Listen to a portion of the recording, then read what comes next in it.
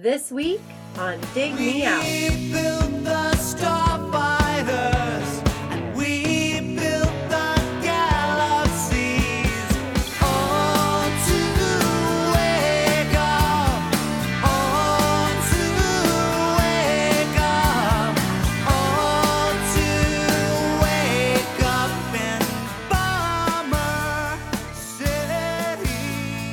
With your hosts, Jason Zia and Tim Minichi.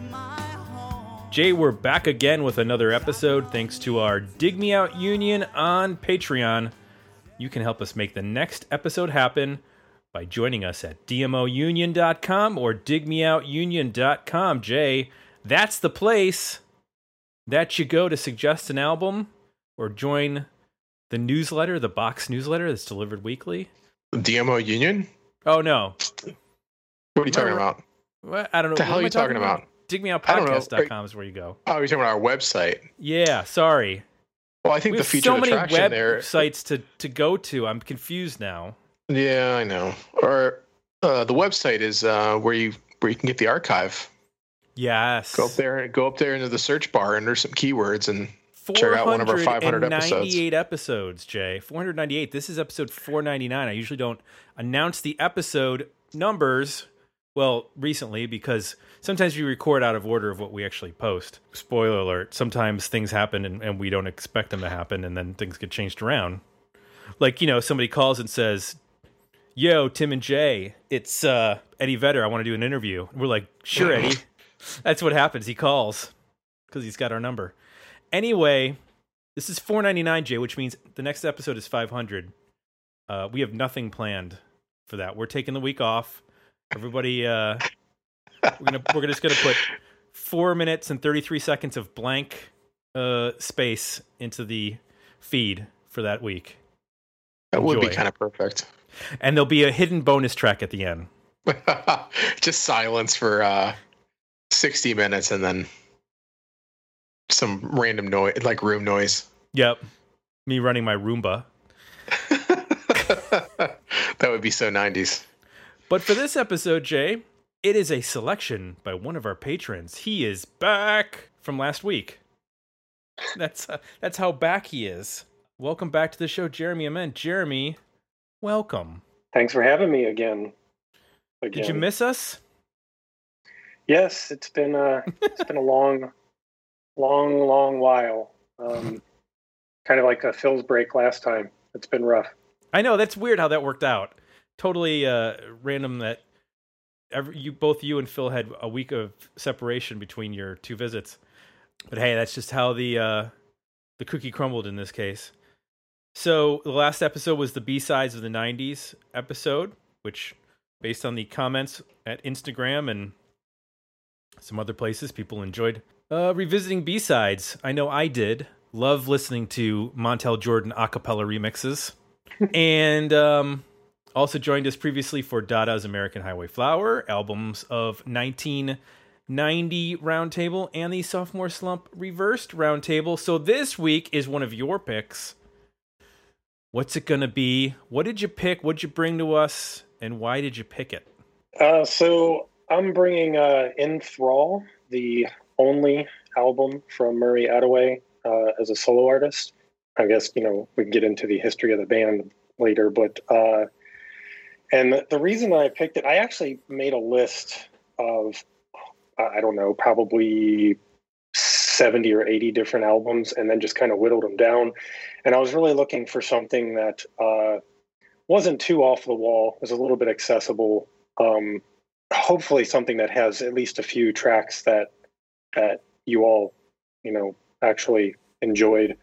Especially if you're listening with headphones, I think you'll hear some stuff that you'll really appreciate. So I was just trying to go with something that wasn't going to be a total flop, but might also get some. I felt like it was going to be a split in the voting when I picked it, and I was just kind of interested in that. I figured people were either going to say, "Oh, we're the album," or a decent single, and so that's kind of what I was aiming for. Well, you might have gotten your wish based on what I saw before we started recording. Jay, were you familiar with Mr. Attaway? No, not at all. So I was not familiar, and I'll be honest, the album cover threw me greatly. because as our new patron, Michelle Pannell, mentioned in the comments for this episode, this art could be a Merciful Fate King Diamond album cover. not what I was expecting sonically. Yeah. Yeah, it's terrifying. Yeah, very, very odd. Well, the other thing is if you went out and looked for this album because you heard a single off of it, it was also confusing the other way, or in the opposite direction. Yeah. Because when I saw it, I was like, "What? What is this?" It looks super like scary. Color palette wise, we're talking black, red, yellow. There's this ominous figure behind a child. There's some like maybe thorns, but then so it's kind of terrifying and scary, but it also just looks a little like local bandish. Mm-hmm. It just doesn't necessarily look like something DGC would have put out in '93. So there's that aspect of it too. Yeah, especially the way the colors mixed and the name of the album with the thorns, and it looks really, it just looks like somebody asked their cousin who was pretty good with some photoshopping to make an album cover for him. Yeah, if that said Merciful Fate across the top in that font instead of Murray Attaway, that would look correct. But the fact that it says Murray Attaway is like, what? Yeah, it doesn't make it's completely wrong. So maybe that's why a lot of people don't know this record. Possibly. Some other comments we got. Scott Holgram said, I haven't listened to this in a long time. I got it because I liked the song on DGC Rarities Volume 1, of course. We're all waiting for Volume 2. It's always nice when somebody else picks one I was thinking of picking. Well, there you go. Richard Waterman, what an album cover. It reminds me of End of Days or The Exorcist 3. It has that horror feel to it. I would love it as a poster.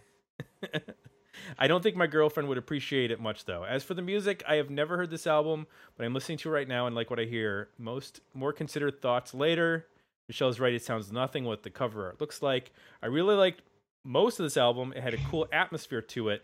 There was only 2 or 3 songs I was not sold on. For me, it was a worthy album. At times, it sounded like early REM or pre-Throwing Copper Live. I especially like track 4, Angels in the Trees. Next favorite track was number 7, Fall So Far. So we should get into a little history of the band here. History of the band. Jeremy, what do you know? What do you want to share with us regarding the history of Mr. Attaway? So he started out in a band called Guadalcanal Diary, which was an Athens, Georgia band. I don't know if Richard was aware of that when he made the comparison to early REM, but they did draw a lot of comparisons to REM early on because they sung about unusual subject matter. Not really any like ballads or love songs or songs about girls or, it really wasn't what you would expect, especially in the early 80s, from an aspiring kind of rock band, so to speak. And I think they did 4 albums plus a live album. And then the band broke up. I don't think it was acrimoniously, but they did break up, I think, in the late 80s. Then you get to 1993, and he just put this album out. He actually had another album that he was working on. I think he had like 20-something tracks, pretty much at least good demos of them. And I think the album was going to be called Delirium, but it never got released because he just decided one day, and there's actually, I'll give more details about it, but there's a podcast where he was interviewed about this, and he basically decided one day while having an interaction with his 1 or 2-year-old daughter or whatever, that he was just done doing music. And he called his manager and just said, hey, get me out of my contract. And so at that point they couldn't sell the album to anybody. Nobody wanted to distribute it for an artist that wasn't going to tour. And so I think you might be able to find like a download of at least 11 tracks of it, but I haven't yet. But that's pretty much it. He's just stopped doing music for the most part and working in IT, like web design or something. And he just lives on a farm somewhere down in Georgia, I think. Hopefully he's not doing album cover design. Hopefully not. Okay, good.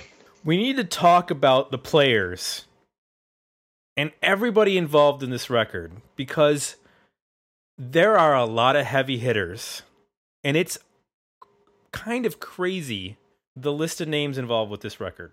So let's start with some of the guests. Let's just start with the guests. Amy Mann is on backing vocals on at least one of the tracks, joined also by Jackson Browne on backing vocals. John Bryan plays guitar and keyboards and drums throughout the record. Nicky Hopkins, legendary keyboard player with the Rolling Stones, among many other, plays piano and organ throughout the record, joined by Steve Neve playing on electric piano. Steve Neve is the sound of the Elvis Costello and the Attractions. That organ, that's Steve Neve, that you know from all those early Attractions. He also played, I think, with the Specials, or Madness, or the Specials. I don't. One of the two. I get them mixed up. On drums, Jim Keltner, the legendary Jim Keltner. Pat Mastelotto, who was one of the drummers in King Crimson. All right, you got it so far? Okay, that's like the Benmont Tench plays organ on this record. Yes. It was recorded by Chris Lord Alge, one of the preeminent recording engineers. Mastered by Bob Ludwig, again, another heavy hitter. And everybody who's involved in this record, there's like, for overdubs, there's like 4 different recording engineers. All of these guys have like 1,000 credits to their name. Just an insane amount of talent that played on this record. One of the other session drummers was a guy who played with, like, Billy Preston and all these, amazing 1970s and 80s like jazz and solo artists, and also play with Michael Penn, which I think there's a connection between how Amy Mann ended up on this record because of the producer Tony Berg, who also worked with Michael Penn, and obviously Michael Penn was with Amy Mann. Are they still together? I don't know, but it's crazy. All of the folks, the talent involved in this record is it's cuckoo. I've never seen anything like it. Even the producer plays a lot of stuff on, I think, all but 4 of the tracks. Tony Berg is all over it as well, which is just, I mean, it's just crazy. I was just looking at the history. I never really seen anything about Tony Berg, the producer, before, but he has a very long list of credits, and he's kind of all over the place too. Like, right. Not just, it's just really weird. The whole thing is you just look at this and you think, how in the world did this not, there's some other, I mean, like marketing wise, like how did this not hit better than it did? And then also, apparently, I think it was for this album, the record, the distributor gave away the first 50,000. So like if a store, like if a media player or whatever was there in 1993 placed an order for, 1,000 units, they would go ahead and fulfill the order. And then they would call them and just say, hey, by the way, we're giving these to you for free. We're also sending you some, like an end cap display or this or that. So yeah, I mean, the first 50,000 units, assuming it even sold that, made the label, no money. It's just crazy. That's crazy. Just a few other names that are on this record. Steven Souls. He's on backing vocal on 3 different songs. He was in Bob Dylan's band in the 70s, and he was in a number of his own bands. But Bob Dylan picked him to go on the road with him for many years in the 70s. Robbie Blunt plays guitar on this record. Robbie Blunt was in Robert Plant's band in the 80s. Percussion is Alex Acuna, who is like a legendary has over 700 credits of records he's played on. And they all ended up in the studio on this, not at once, obviously, but like they brought in every person that they could. Dave Mansfield, who plays mandolin on one of the tracks, he was also played with Bob Dylan. It's just it's crazy. They got guys who were in the strings, who played strings on this record, like Sid Page, who played with Sly and the Family Stone, Patrick Warren, who plays Chamberlain on this record. He's played with a ton of people, Michael Penn and Chris Isaac, and actually played on Remy Zero's record. But, you know, one of those session guys who's just like, because he plays a Chamberlain, I guess, which is not a, you know, record or an instrument that everybody plays. But this is probably Chamberlain will travel. Yeah, exactly. This has probably got to be the most loaded album we have ever reviewed in terms of talent and connections to so many other artists.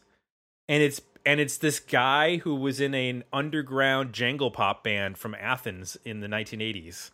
This album. So Tim and I have toyed with the idea of what would a TV show be like for Dig Me Out, and one of the concepts was basically like expand on, like, go out and actually like dig up the story of a record, and this record sounds like it would be perfect for that. Like, yeah. How the hell did this get made? Who was involved? Like, what were the expectations? How did the sessions go? Like, how does this happen? And then how is it not commercially successful and or like even available on streaming anymore? One last thing, the guy who did the art, I know you want to know. Oh yeah. His name is Robert Fisher. He was the art director with Geffen Records. He's also responsible for the art for Slayer's Seasons in the Abyss, Danzig's 2, Nirvana's Nevermind. That's not bad. Urge Overkill's Saturation, Nirvana's In Utero, Beck's Mellow Gold. Oh, he was just that guy was just on Dean Del Rey's podcast. He interviewed him. Oh, really? No. I'm sorry. It was on Final Emergency. Robert Fisher? Yeah, because he's done all of the Nirvana stuff. Like, basically, he's art directed everything Nirvana did, and he was at DGC in the 90s. Yep. Wow. So he is responsible for this album cover. And his style is very, like, he did the DGC Rarities cover, which everybody knows, like that robot photo. Mm-hmm. Like, a lot of the iconic 90s stuff he did. Wait, which volume? 3. Wow, I never would have guessed. Okay. See, I want to know the story of, like, what was he thinking when he did he listen to the music? What were you on when you from the next Slayer record? Yeah, it was his fifth. He was going through his 5th divorce at the time. It was really rough. Yeah, that's a bad trip, that album cover. All right, Jay, tell me one thing you liked about In Thrall by Murray Attaway. Well, the album cover kind of sets the tone in that it keeps throwing you curveballs. You know, I think starting with the name and then the album cover, you have no idea what you're getting into. And the first track is, you know, pretty jangly sounding pop rock, maybe go as far as power pop-ish. I would say it's like in the Smithereens kind of vein. Mm-hmm. Not at all what I was expecting, based on the visual and maybe even the name. Hold your own. Let today, let the past go free, they said. Try again. I will do the best I can today instead.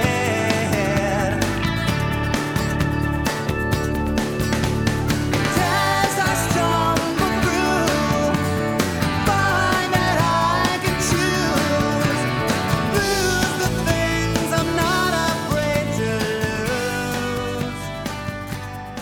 lose. But then it starts like contorting as you go through the record.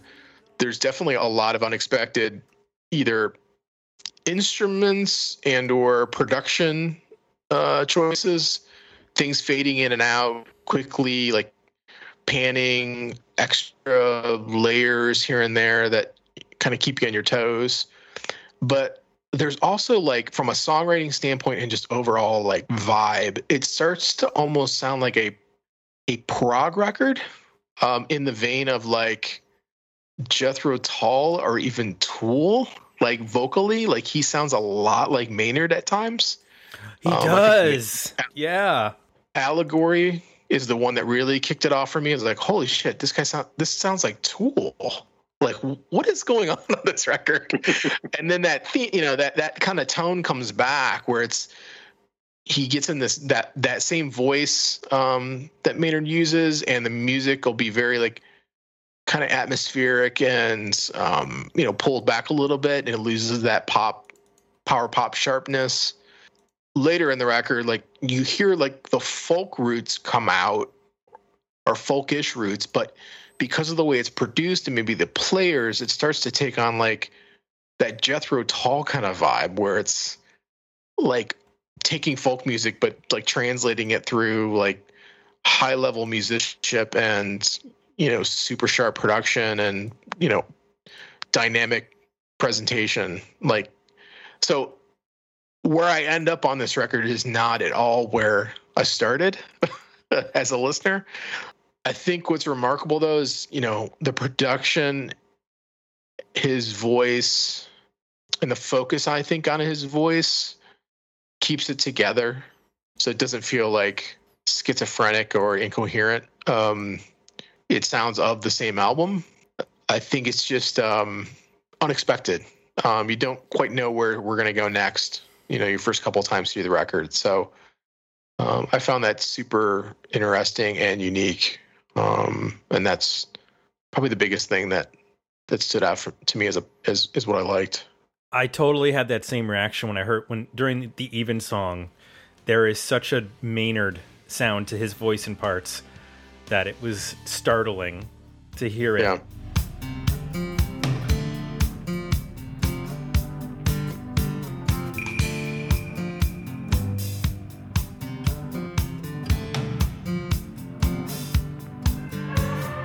In the gathering of the not quite, song and dance and a nod of the head, the Lord of Light is surely fled tonight.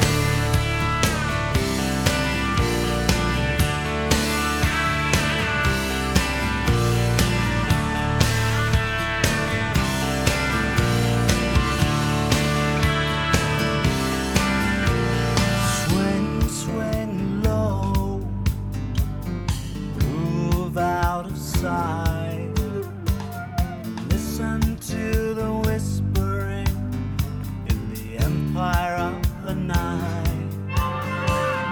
Door is locked, the windows tight.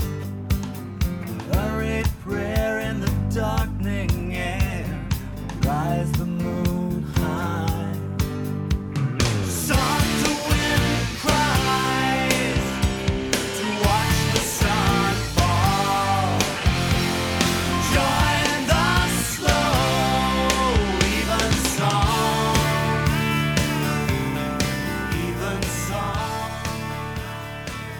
There's a lot to like about this record in terms of the diversity from track to track. Some of it has, like you said, kind of this folky sound, but filtered through some really expert players that kind of elevate it from just like a guy with an acoustic guitar. And then there's some power pop where you can hear the influence of like an Elvis Costello.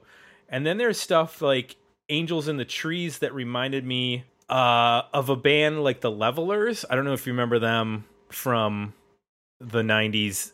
I want to say they were Irish. They had this, they were an English band, actually.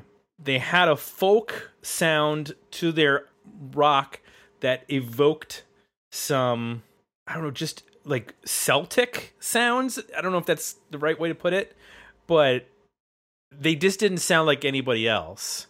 Whether it was the intermingling of the acoustic and the acoustic being like jangly, which you did not hear in like 90s Brit pop. If there was acoustic, it was like in the vein of Wonderwall or something like that.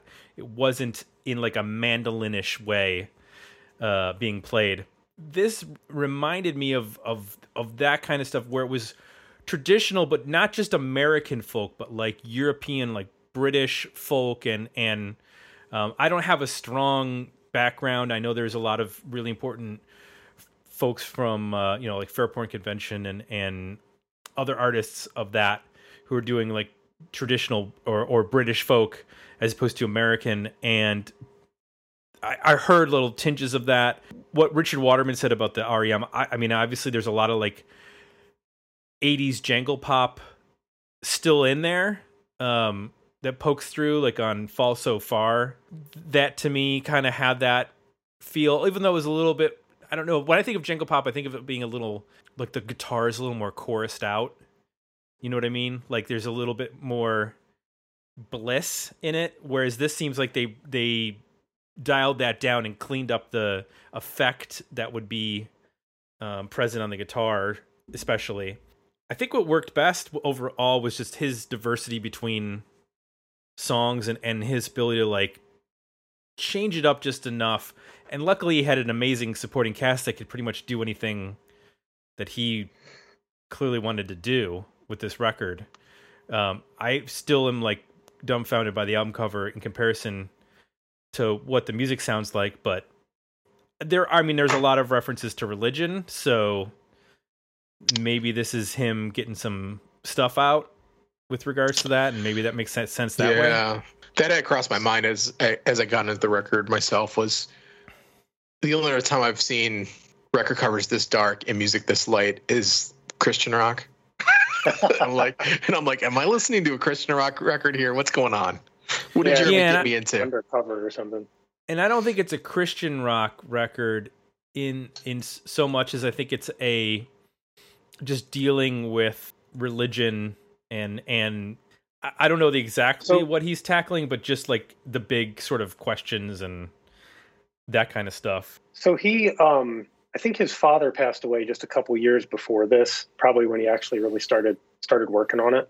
And he's always been, he's been a deep reader. Like, I mean, he just, if you look at the lyrics from like the Guadalcanal Diary stuff, it's just, it's obvious that he's very, very literate. Like he just, is reading like, I don't know, like Faulkner and probably a lot of like, I would imagine he's probably read the entire Bible multiple times, but I don't think that if you hear him in interviews, if he is in any way deeply religious, his way of speaking does not reflect that at all. I mean, he's dropping F-bombs and telling people to eat shit and just all sorts of stuff. I mean, he is, and he also, when you listen to him talk, it's kind of like, I'm trying to think of I can't think of his name now, Leaves of Memory.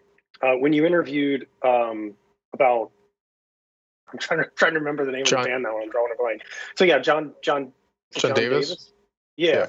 So when you hear him sing and then you hear him speak, you're like, how is this the same person? That's like when you listen to this guy, it's just like, I mean, he sounds like a character out of like South Park or something. It's just so strange. But when anything that I heard, especially like allegory, like anything referencing God or anything like that, I honestly took it like the line, grace of God is over us all. I took that as almost like a kind of tongue in cheek or like maybe sarcastic delivery more than anything else. Like Angels in the Trees also, I think has that kind of approach. I don't think that he's necessarily endorsing, Christianity or Christian themes. I think he's just kind of exploring the philosophy that comes with religious discussion. You live and breathe without shame. You walk inside my head. Will you lead me along the razor's edge?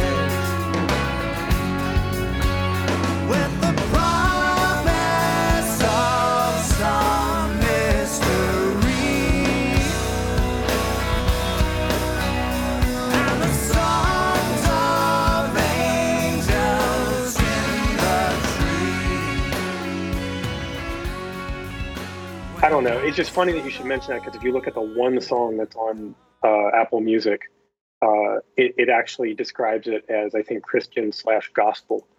And I've heard some interviews with him, and he's definitely, if he's leaning that way, he's an unusual character, because he's the things that he says don't make him sound like that at all. It's kind of interesting. I was hoping you would mention the religious aspect of it, though, because it's just kind of funny how he's been billed on Apple Music for one song. Yeah, I don't know that gospel necessarily works very well.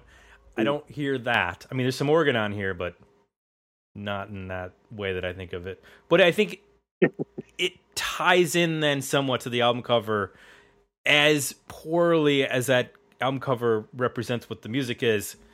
It does sort of weirdly make sense. This religious iconic, what's the word I want to say? Iconography? What are you looking for? That's the word.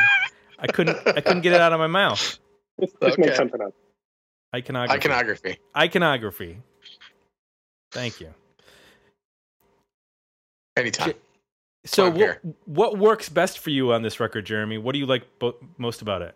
Well, I definitely like his voice. I mean, it is something where I could understand some people just not, because of the tone of his voice, just being like, okay, I'm done with this after three tracks. Just being like, it's too nasally. I don't like it. I'm done with it. But I really like his voice. I think the harmonies are pretty amazing, especially that Jackson Browne harmony, which on the Hustle podcast. I think there's some other podcasts called The Hustle, but this one I think is just on Podbean. He actually talks about how that happened. Like, he was actually in the studio that I think was Jackson Browne's studio, and Jackson basically offered to help and did that part. It's kind of an amusing story, but it's better if you just listen to the What song is that on? Angels in the Trees. Okay. And then just the kind of the textures, like the way things are layered, and just every once in a while there's like right at the beginning he sings like the first line, and then there's this the way the chord just comes in that like upstrum chord or whatever. It just gave me chills like the first time that I heard it. And I got the album because for Under Jets. That was the only song I had heard on it. So I was already really excited to hear how different the first track was compared to the single that I was hearing. But yeah, just the vocal harmonies, the vocals themselves, the textures. There's some kind of like cheesy keyboard stuff that pops up here and there. But if you listen to it on headphones, there's even some like brass, like saxophone stuff. It's actually keyboard, but it sounds really cool. It has almost like a Rocket from the Crypt mix to it, just a little bit more subtle.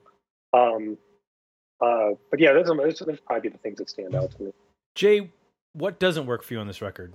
I think when the record starts, I feel like I'm in store for a sophisticated pop-up record, right? I expect to get, hooks and lots of great melodies, which I think the first song, No Tears Tonight, starts to tee up for you. As the record goes on, that's not necessarily maybe the goal. So the songs get a little bit more moody, and the hooks are a little bit more spare. They're harder to find. So I was struggling with that a little bit, just trying to figure out, like, ultimately the twists and turns are fun, and there's a lot here to keep you engaged and listening and digging into it.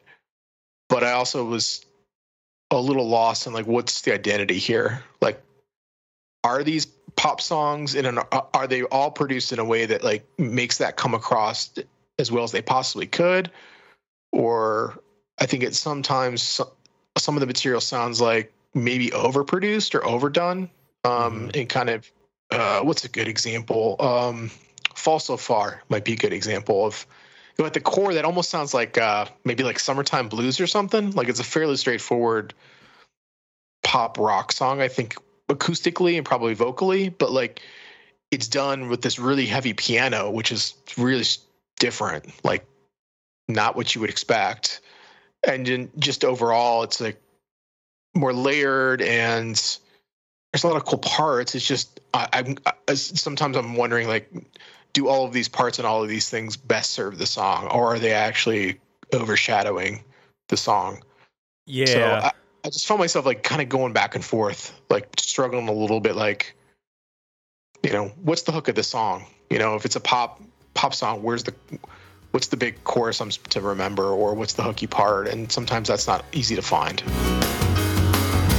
Great God Almighty, is this really me?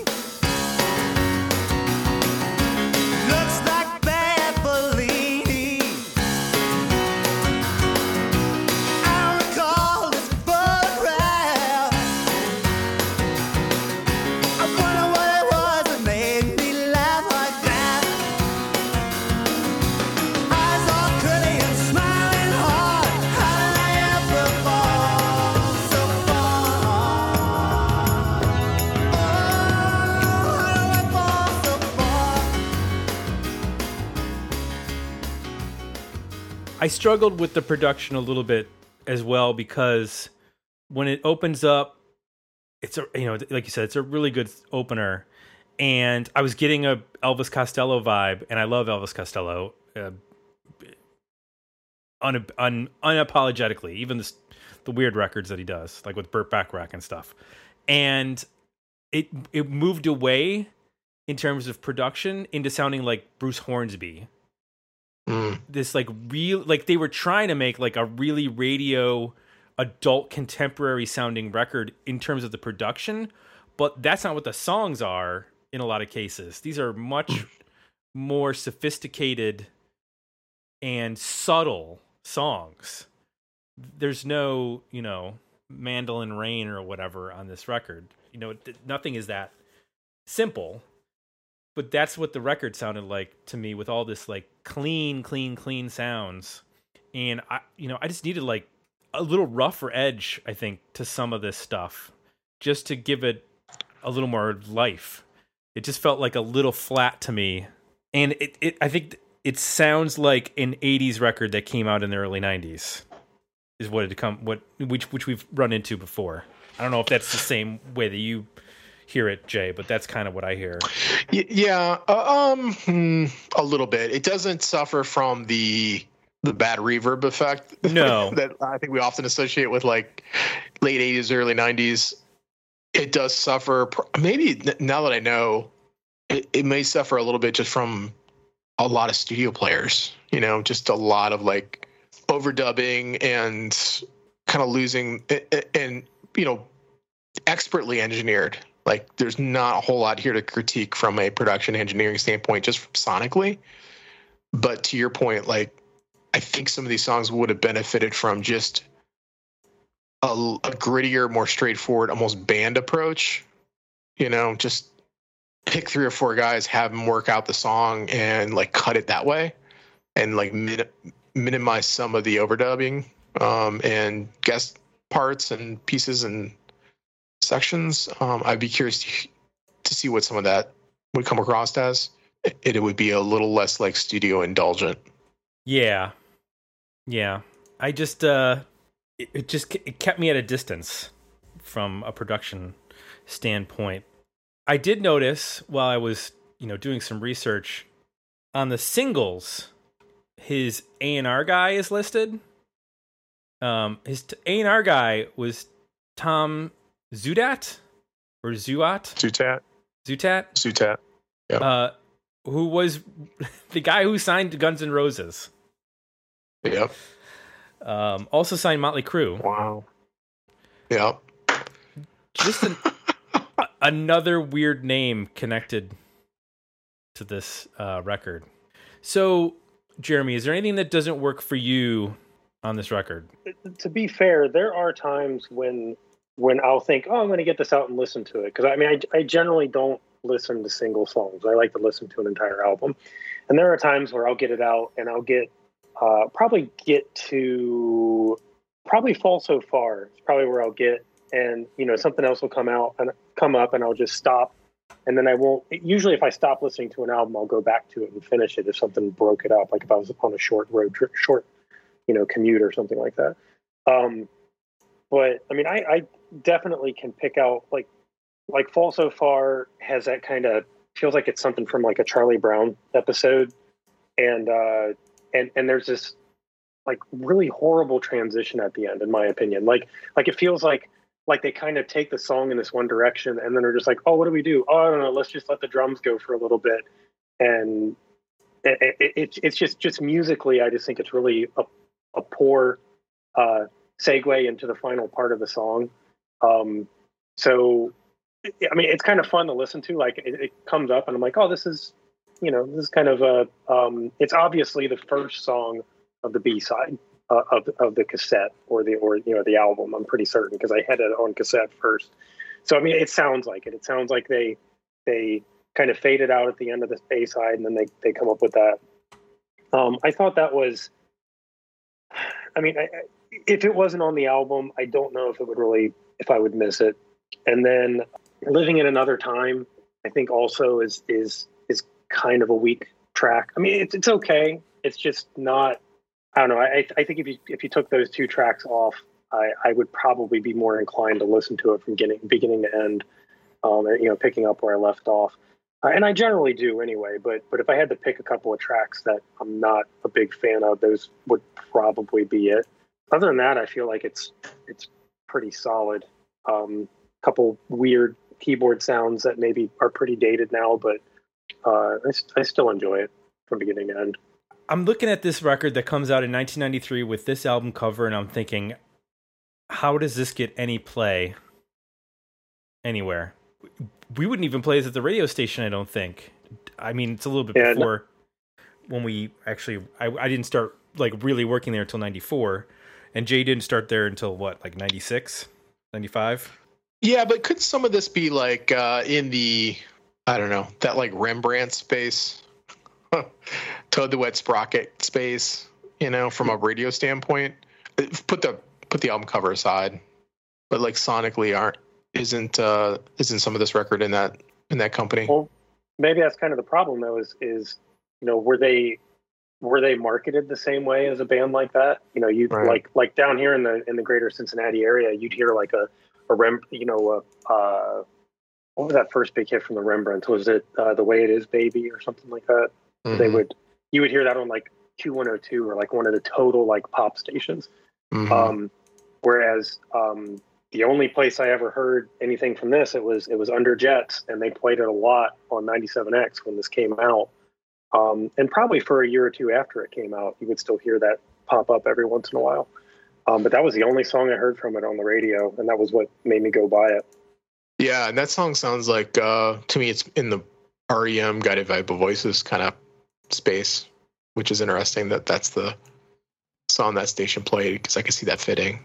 But like, was it Living in Another Time? I mean, that is like adult contemporary pop.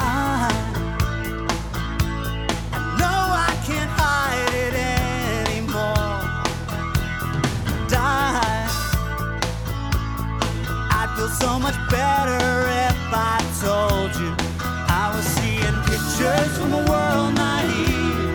I was really lost. I do believe in another time, living in another time.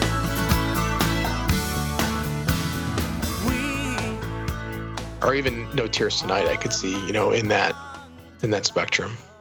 Maybe that's part of the problem here. Like if you're gonna make a push, I think commercially to be in that space, like you need to have a record that sounds consistently like that, probably too, and doesn't have a terrifying album cover. Well, and then there's also the potential. How many people listened to the first few tracks on this album and said, I think this actually is a Christian artist, and maybe if they weren't really reading into it, maybe they just felt like, oh, I'm not really into this. It's the early 90s. We're supposed to be, kind of going away from the Christian rock inclination of the end of the 80s. Maybe somebody just thought, oh, I'm I'm not really interested in this, and just turned it off. It would have been really interesting if this was produced and performed more like a REM record of that time. From a material standpoint, I'm wondering how different this would be if it had that more band organic oriented kind of approach to the record. Yeah, like imagine if it had the out of time production. Yeah. Which is lush, but it's not overindulgent. You still, you could still imagine that it's, the same four guys pretty much doing everything with a couple guest vocal appearances. I'm guessing that the most people who heard this record, aside from all those end caps, when they dumped him into the used bin to get rid of them later, imagine this album cover on an end cap, and you're walking by like, oh, what's out now? Like, oh my god, what is this? Exactly. There's some dude who's like into Slayer, and he was like, "Oh, dude, this looks." But it's got to be the rarities, the DGC rarities, because it's the track "Allegory" is one of the later tracks on that record. But if you look at what's on that record, Urge Overkill, Nirvana, Weezer, Sonic Youth, Beck, Counting Crows, Posies, like those are all bands, along with Sloan, Hole, That Dog, that are selling records in 1993, 94. I would imagine that this helped move a few records for him, because for the people who at least liked Allegory, they went, I'm going to go track that record down. And since that record, the rarities came out actually a year later in 94, there's a chance that some of those made it to the cutout bin, with the hole punch by that point of those 50,000 copies. So I'd really be interested to know how many copies actually sold of this record. Do you know, Jeremy? Any idea? Yeah, no idea. I originally bought it new on cassette, but this CD that I'm looking at now has a hole in the barcode on it. Yeah, I would bet it sold less than 100,000, probably less than 50,000. Which would be, if it was less than 50,000, man, the DGC, they really ate it on that. That's pretty bad. Well, but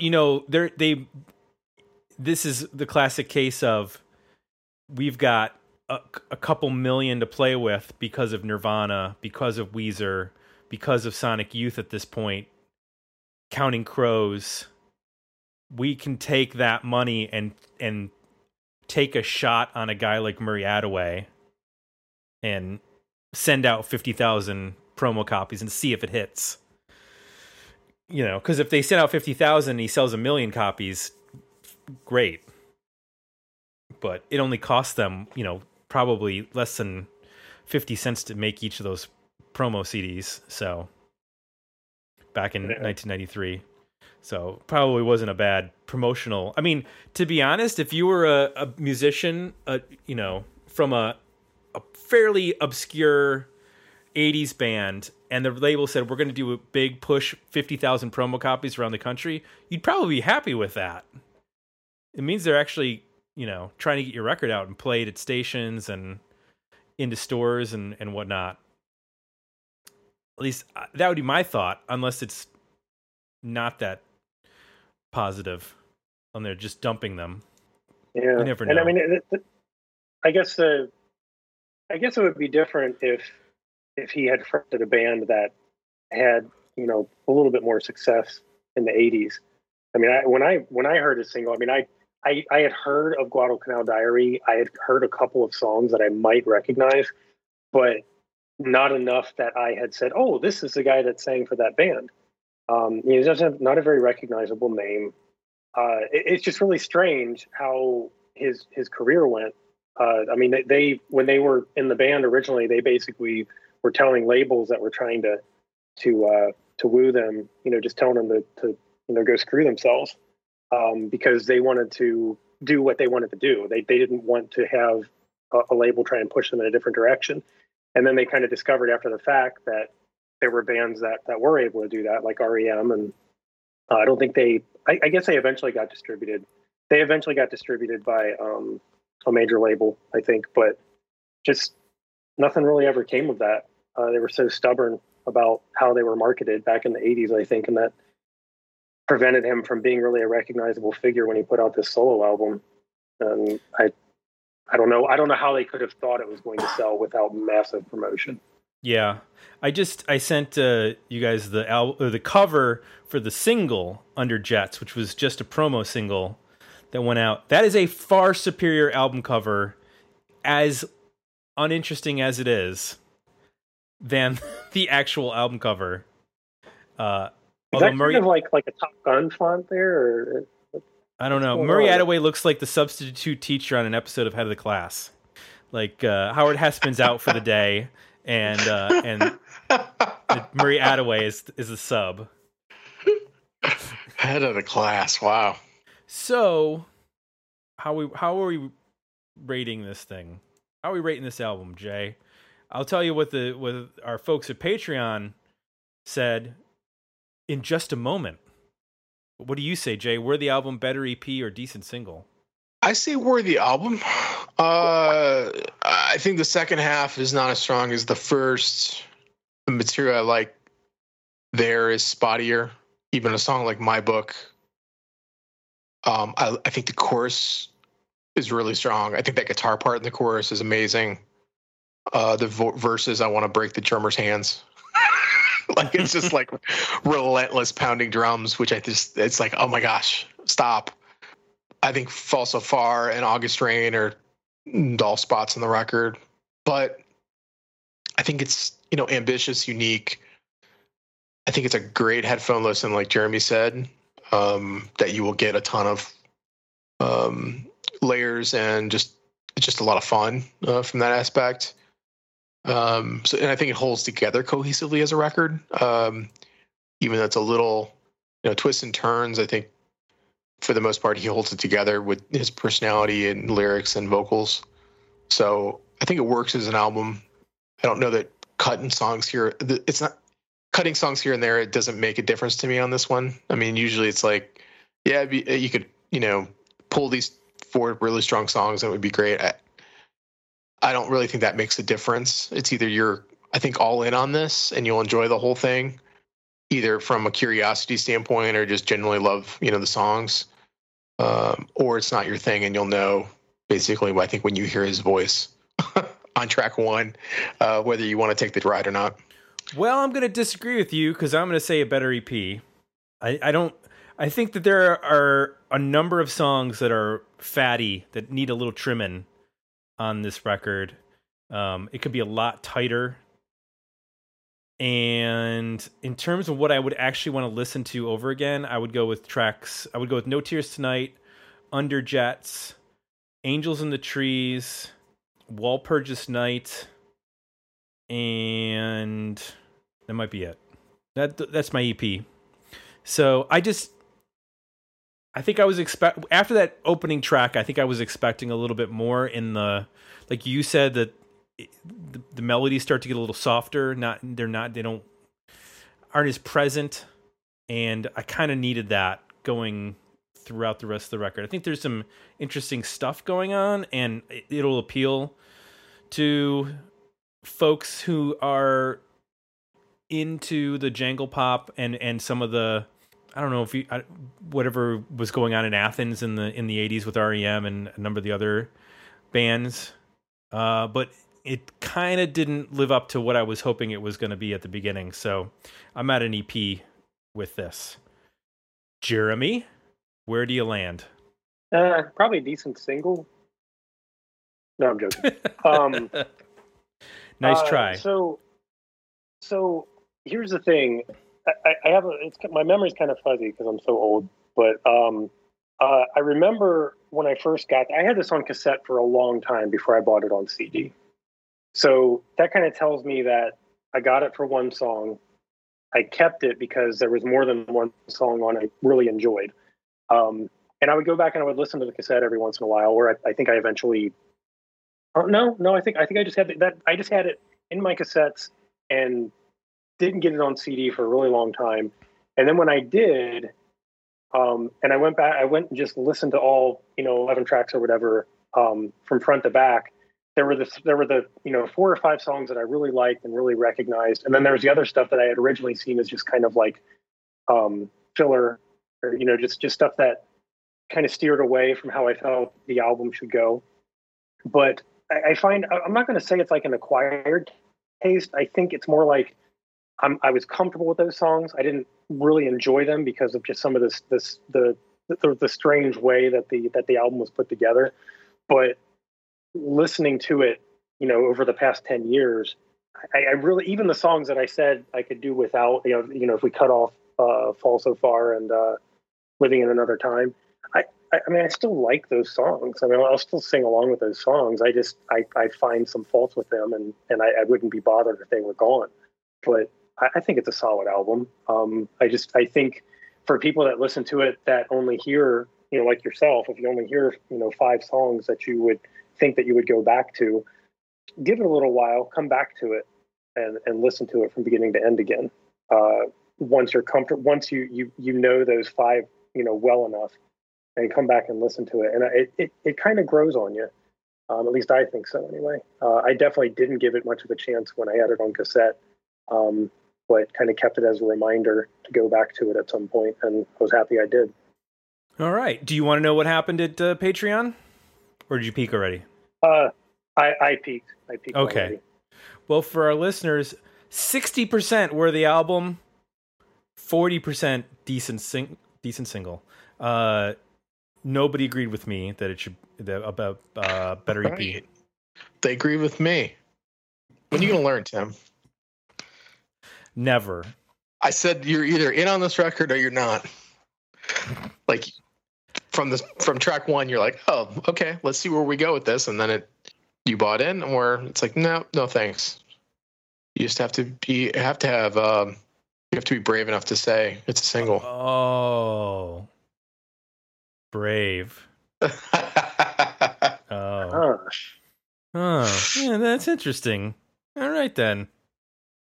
Well, I'm sticking with my my selection, and Jeremy, thank you for bringing this to us. This was on somebody else's radar. You beat them to it. We got to talk about this record. Fascinating record in terms of not just the music, but also the whole history of this release and everybody who played on it. And if we ever turn Dig Me Out into a TV show, this will be one of our featured episodes that Definitely. 5 people will watch. Hey man, if it's a good story. So I have I'd written something down about this, and I don't know if you guys, I think from when you discovered the Grays, you probably just got it on streaming at that point, right? Wasn't the Grays was kind of a discovery for you from the show? Is that correct? Or were either one of you familiar with them before the show? I think Jay was familiar. I was familiar. I don't know if I had spent a ton of time with the record. But you did have it, right? Yeah. Had, like, the CD. Yeah, I think so. So in the liner notes, and I could be mistaken, but I think so. Each person in the band in the Grays had kind of their thanks to panel, and I think John Bryan's was. It was really just kind of like scrawled out, just like a list of names, and then at the very bottom, I swear I think it says like by Murray, like BYE Murray, like, and that I think that album came out in '94, so maybe he thought the Grays was where maybe he thought that Murray Attaway was going to be like his kind of steady job at that time. And then the Grays came along, and I mean, honestly, if I was in the studio with the Grays and made that album, I would be hoping that was, going to be what I was going to be doing for the rest of my life. But unfortunately, it wasn't. But I could be wrong, but I feel like just a little bit of trivia there. I feel like I saw that in the liner notes for the Grays. I just wasn't sure if either of you look at liner notes the way that I used to. I don't have the CD, so. I can hear the John Bryan. You can definitely hear like that kind of thing going on the record. So interesting overlap. I will try to track that down. I was looking on Discogs to see if they have all the liner notes printed so we could see that, but it doesn't actually list all of the liner notes. It just has the like front cover and back cover. Damn you! I have it here somewhere. I'm too lazy to go get it. Well, what you can do is, when you find it, post a picture to our Discord channel, and we can discuss it, as we do many things over on our various channels within our channel. I guess. Pervert. New releases, documentaries, concerts, what we're listening to, all kinds of fun things. If you're a member of our Patreon community, you can join us there. And I believe you can listen to our live broadcasts when we do them from our Discord channel. And how do I become a member again? DMOunion.com. Nice. Oh. Or Dig Me Out Union. Little secret invite. Yeah. I'm selling this like the compilation album commercials. I know. And Freedom Rock. It also has songs like Sitting on the Dock of the Bay. And Proud Mary. Oh, remember when those are those still a thing? Those can't be a thing anymore, right? I mean, everybody's on Spotify. There's not like late night shows for, try to get old people to buy Maybe collection CDs. Oh, there's got to be. Like, do you think the Time Life stuff just went away? Like, no, they just advertise it to 80-year-olds. No. But that's a good reminder that when you join us at Patreon, or you can sign up for our box newsletter, and you get new reviews each week. They get posted at Patreon and also via our newsletter. And we do a couple of reviews of new albums or books or movies relevant to 80s or 90s Dig Me Out material. We've done, I think, averaging about 2 a week of new records. I'm hoping also to add some books here in the future. My book reading is slow, so I apologize. And if you have something you want to share, as far as a record, you can make a suggestion at digmeoutpodcast.com. Suggest an album, and we'll throw it in the hopper, and it can get voted on at Patreon. And lastly, feel free to vote. Or not vote, or rate us over at Apple Podcasts. Jay, is the top rating 4 stars or 5 stars? 5 stars. Okay. So let's do that. So if you're not going to give us 4.5, don't bother. Right. And if you do give us 4.5, what did we do to lose the half, really? I know. I mean, what more can we do? I think you said something, did you disparage the Swedes? Why would we disparage the Swedes? We love their action rock. Never. I love the Swedes. Ya ding dong. Ding dong. The anthem of 2020. All right. Jeremy, thanks for coming back. Much appreciated. They're from Iceland, though. Oh, that's right. Shit. Now the Swedes are pissed. We just get to Iceland. Darn it. Okay. Way to go.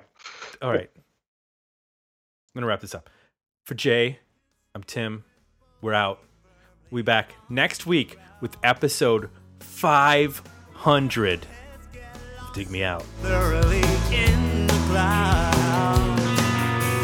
Conjure up visions of power and romance and destiny change.